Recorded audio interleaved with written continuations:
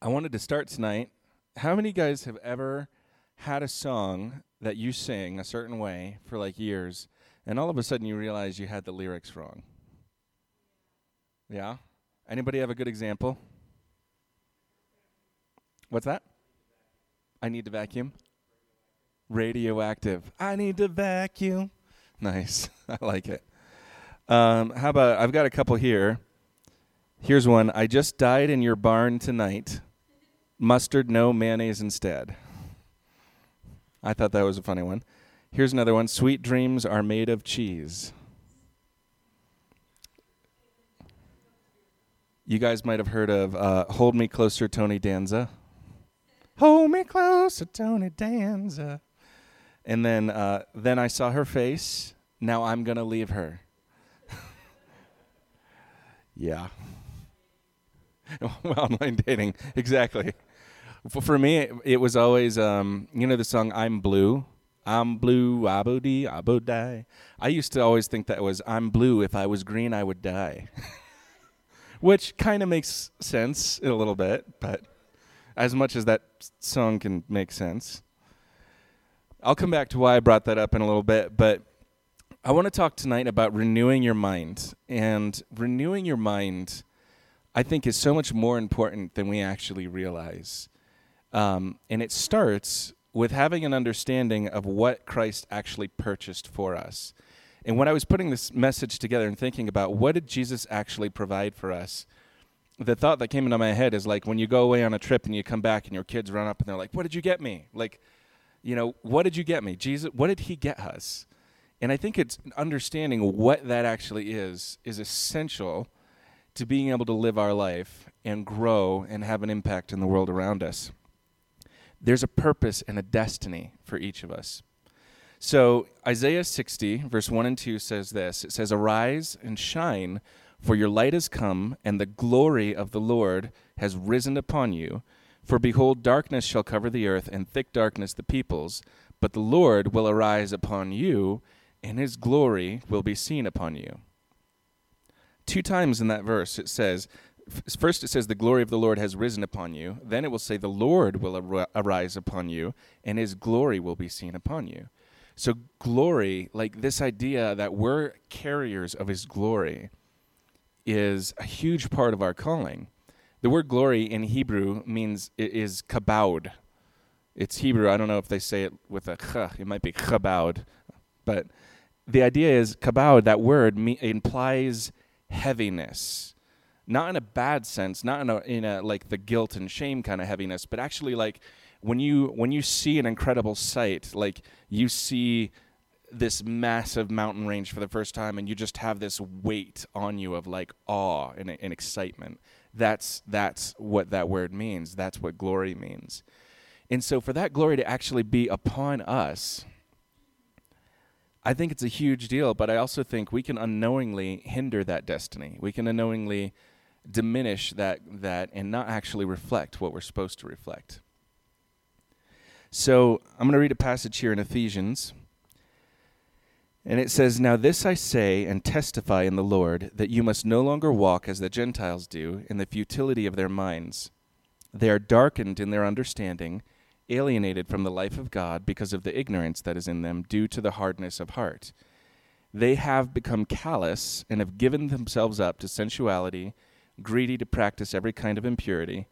But that is not the way you learned Christ, assuming that you have heard about him and were taught in him, as the truth is in Jesus, to put off your old self, which belongs to your former manner of life and is corrupt through deceitful desires, and to be renewed in the spirit of your minds, and to put on the new self, created after the likeness of God, in true righteousness and holiness. So what I love about this passage is it's giving this juxtaposition of here's what the world's going through. And just like it said in the verse in Isaiah, like thick darkness has covered the people. The world is kind of making their own choices. And it's saying, but when you come to Christ, what you should have been taught is kind of what he says, is you should have been taught that your old self is gone. Your old self actually needs to be put to death, and you put on a new self. And what's interesting about all that to me is there's a lot of action verbs in there that that are requiring us to actually perform action. When we get saved, when we're reborn, we actually have to partner with God in that process. Our role in the process is to actually believe that we've been reborn and actually allow our minds to be renewed, actually believe that the old self is gone. So the big questions as we're trying to renew our minds is, who are we? Who have we been made in Christ? So Ephesians says, "For God has recreated you all over again in his perfect righteousness, and you now belong to him in the realm of true holiness." So I love that. This is the Passion Translation? I think it is. Anyway, it says, "For God has recreated you." And then in 2 Corinthians 5:17, it says, "Therefore, if anyone's in Christ, he's a new creation. The old has passed away, the new has come." So who are we? We're new. We're something different. We're changed. The next question I have is, what have we been given? So we're different. We're changed. We're a new creation. What does that consist of? So this is not exhaustive, but a couple of the biggies that occurred to me is we've been given, first of all, the mind of Christ. In 1 Corinthians 2:16, it says, "For who has ever intimately known the mind of the Lord Yahweh well enough to become his counselor?" And then it says, "Christ has, and we possess Christ's perceptions." Now, it's a really cool verse saying, okay, we have the mind of Christ, but did you notice it's also actually saying, because we have the mind of Christ, that we know the mind of the Lord well enough to be his counselor. Think about that position. Actually being able to have discussion and dialogue with God about what he wants to do, just like Abraham, just like we see in the Old Testament. The mind of Christ. Now, do we all operate in that all the time? Joe laughs. He's like, "Oh, yeah." No, we don't. But there's a reason for that, and I'm going to get to that. I think there's something that we can shift in our perception about how that works. We've also been given, what have we been given? The mind of Christ. We've been given the Holy Spirit, right? Ephesians 2:22 says, "This means that God is transforming each one of you into the Holy of Holies, his dwelling place through the power of the Holy Spirit living in you." So we have the presence of the living God. We have the Spirit of Jesus living inside of us. And then the third thing is, "I will give you the keys of the kingdom," he says. So we have the mind of Christ, we have the Holy Spirit, and we have the keys of the kingdom. And it says, "Whatever you bind on earth shall be bound in heaven. Whatever you loose on earth shall be loosed in heaven." So the problem with all of this is we meet Christ, we have this encounter with him, we experience him, we become a new creation, and then a lot of times the question is, okay, so then what? What does that mean? What do we move into from there? And we get stuck in patterns of mind that we've grown up with, that we've had most of our lives. So how many of you guys, have you guys ever listened to anything or read anything on neural pathways and how they develop and how that all works? I see some nods. All right. So that means that you guys are going to probably know it better than me, and if I'm wrong, you can just throw stuff at me. But I mean, and I'm taking some of this metaphor, but if you were to take like a piece of soft cheese and you drop a scalding hot metal ball into it, it's going to dig a hole in there, and it's going to create a pathway. And when we have a thought, something like that takes place. When we have a thought that is similar to something that we typically think over and over and over again, that pathway expands, and it goes from, this little pathway to something much bigger. And our minds are lazy. Our minds are lazy. Our mind wants to go to the easiest thought. So I'll give you an example. If you have a thought, let's say as a little kid, something happens and you try to make something, you try to build something, you try to do something, and it's a complete failure. And somebody says, "Well, you just screwed that up big time." And something latches on inside of you. And the next time you try something, the first thought in your head is, "Oh, I hope I don't screw it up." And then you finish it. And the next thought is, "I'm pretty sure I screwed that up." And you start to widen that pathway. And that neural pathway becomes a channel so that when you do something, it could be that you did it in such a way that everybody's coming up to tell you how amazing it was. But your first thought as they're approaching is, "Crap, I'm going to get totally nitpicked and torn apart here." because you've created a super highway of this thought and this pattern in your mind. And what's interesting is this is a biological function. It's a way that God created us and designed us. But when we get stuck in that pattern, it can actually prevent us from being able to access new pathways if we're not intentional about it. So, you hear a song and you think it's a certain way long enough, you hear the song, your mind goes to what you've always known, and sometimes relearning can actually take a little bit of time. It took me a while to get those abadi abadis instead of if I was green, I would die. See, forming a new route takes energy. And our mind, to be creative and to come up with an innovative thought is not something that just occurs on its own. So if I was to ask you guys, from your home to church here, how many different ways, what are some of the different ways that you could get here? Come on, help me out. How could you get here?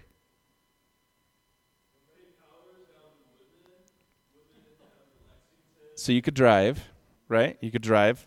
What's another method? Yeah, right. How? And that works too. But no, let's talk about method of transportation. Like, how could you get here? Hoverboard. See? There you go. That's getting creative. You could hitchhike. You could drive. You could walk. You could bike it, right? If you wanted to get a direct route between your house and here, what's a possible option? Helicopter, right?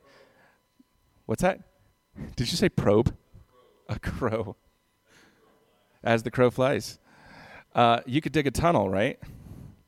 Do a little Tesla transportation. There's a lot of different things that you could think of.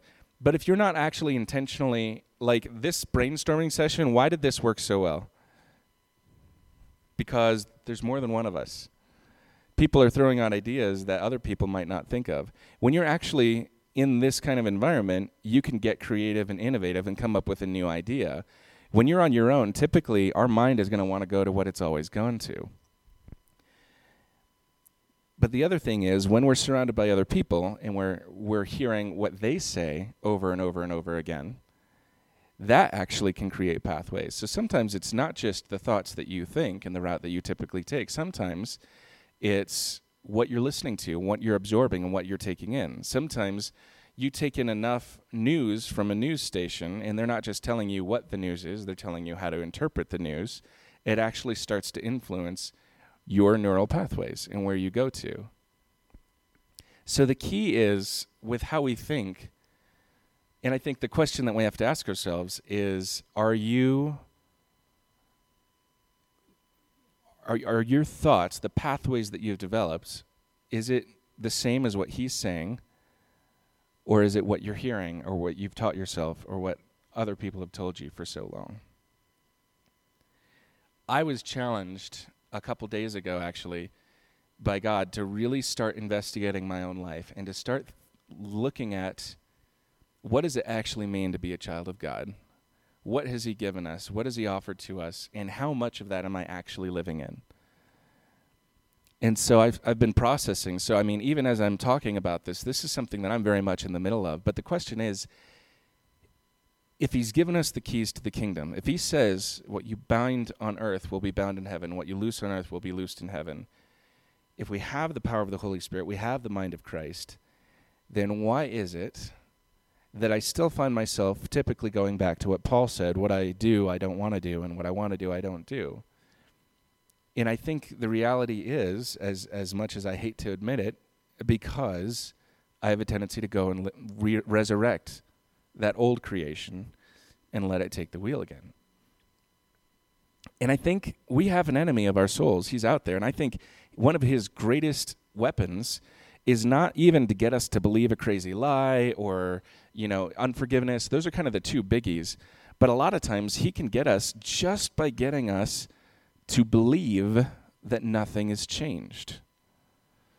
Because if we're not a new creation and nothing has changed, I'm just a sinner saved by grace. I'm just the same as anybody else. I'm just forgiven. How many times have you heard that? I've heard that a bunch. I'm the same as you. I'm just forgiven. If Jesus died for us to be the same as we always were, just forgiven, what, really? That's it? Nothing has changed? And yet, everything in here says we've changed. The old is gone. The old isn't like a step behind us. It's not yesterday. We're talking as far as the east is from the west, the old is gone, and the new has come.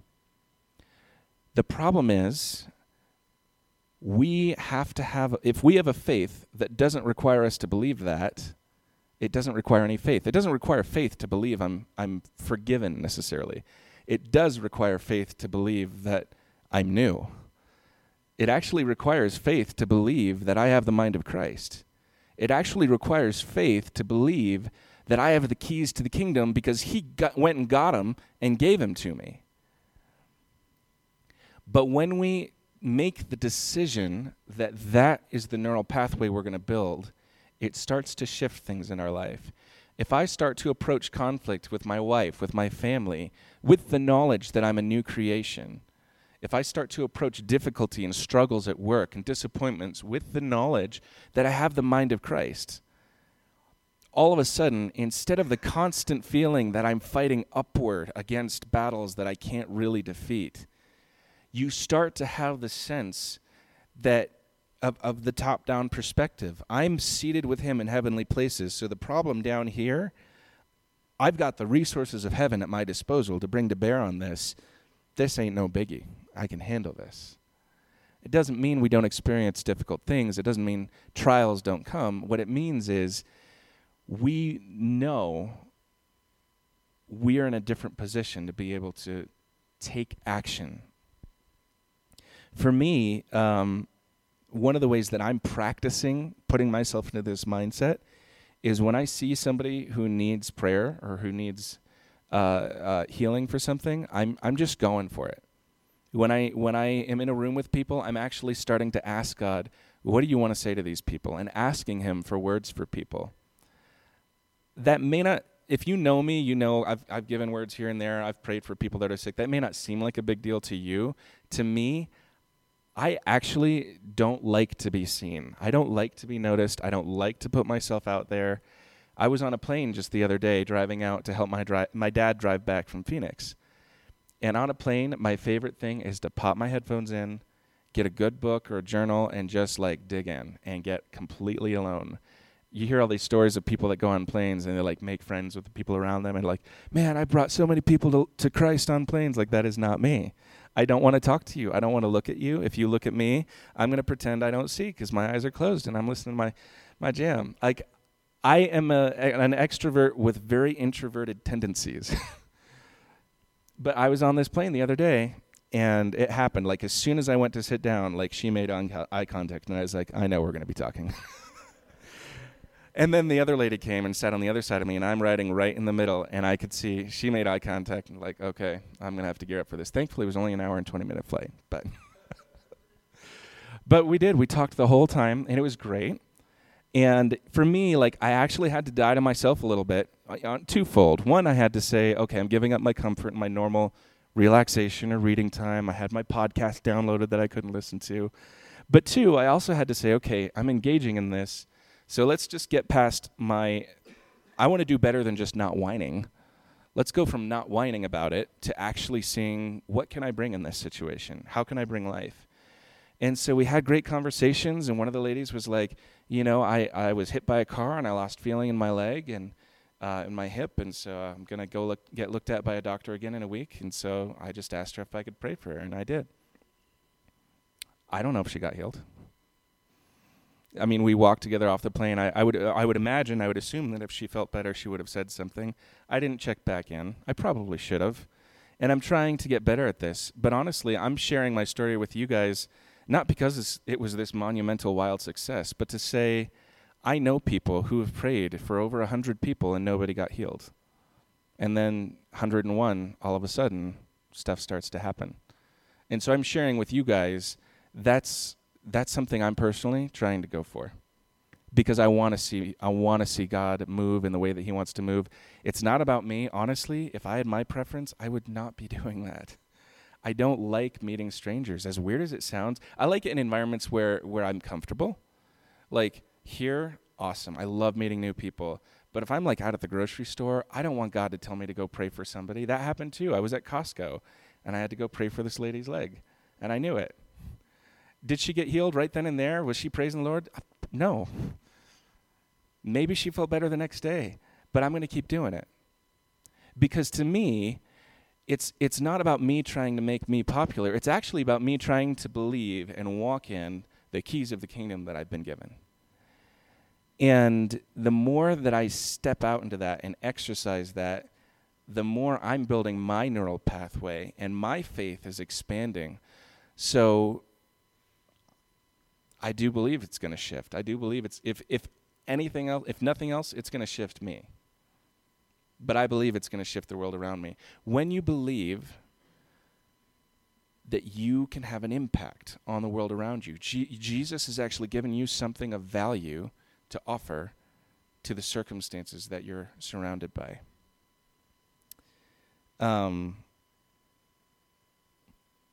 So I think the last question, I asked, who are we and what have we been given? I think the last question is, what are we to do? And I think there's two massive things that Christ has called us to do. The first, 2 Corinthians 5, verses 18 and 19 says this. It says, all this is from God, who through Christ reconciled us to himself and gave us the ministry of reconciliation. That is, in Christ, God was reconciling the world to himself, not counting their trespasses against them, and entrusting to us the message of reconciliation. So get this, God's plan, his big plan is to take the entire world and everything in it and reconcile it to himself. And we are the vessels, the ministers of that reconciliation. Which means that where there's division, where there's brokenness, reconciliation is bringing together. It's mending. It's reuniting. It's mending relationships, bodies, groups, communities, hearts, individuals. It's all and, yes. And that's the ministry he's given us. Another huge thing that I think is a piece of what we're called to is it says in Ephesians 4, verse 30 through 32, it says, lay aside bitter words, temper tantrums, revenge, profanity, and insults, but instead be kind and affectionate toward one another. Has God graciously forgiven you? Then graciously forgive one another in the depths of Christ's love. Huge piece of reconciliation means that it has to start with us. If I say I love God, but I hate my brother or my sister, I actually don't love God. Like it is possible to love people and not love God. It is not possible to love God and not love people. Have you been graciously forgiven? Then graciously forgive. The old creation, the old me, says reconciliation is too hard. That's too big a thing. I don't have what it takes. Really, I don't even have enough time or resources. I only have enough time and resources for myself and a couple of people around me. And our tendency is to say, like, this is what I can manage. I can manage just this little circle.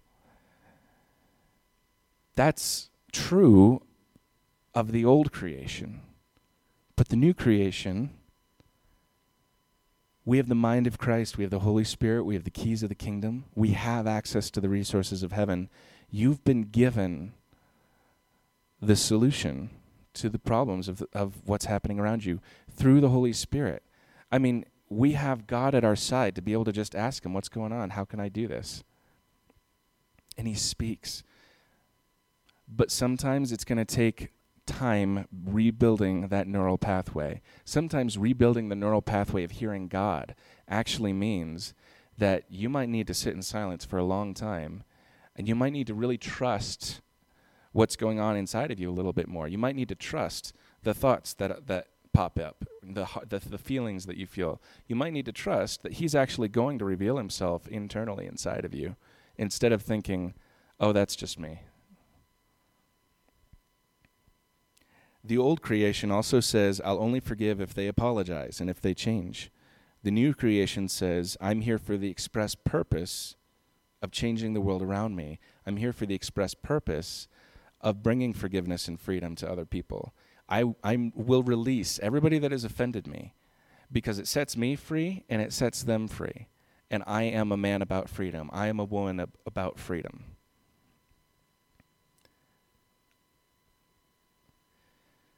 So I wanted to share with you guys because this is kind of the lesson I'm going through right now. It's funny, I actually had a whole other message I wanted to talk about, and God's like, nope, I want you to talk about the one you're working on. So this is what I'm working on, and I'm trying to figure out more and more, where am I not aligning with what he says about me? Where am I acting out? Like, I'll tell you, a piece of this process for me was he actually listed out several lies that I've been believing that are limitations that I put on myself. And it's simple, dumb, easy things. And I'll tell you, so things like, if I don't get rest right now, I'll never get rest. And so I've got to stop what I'm doing and rest.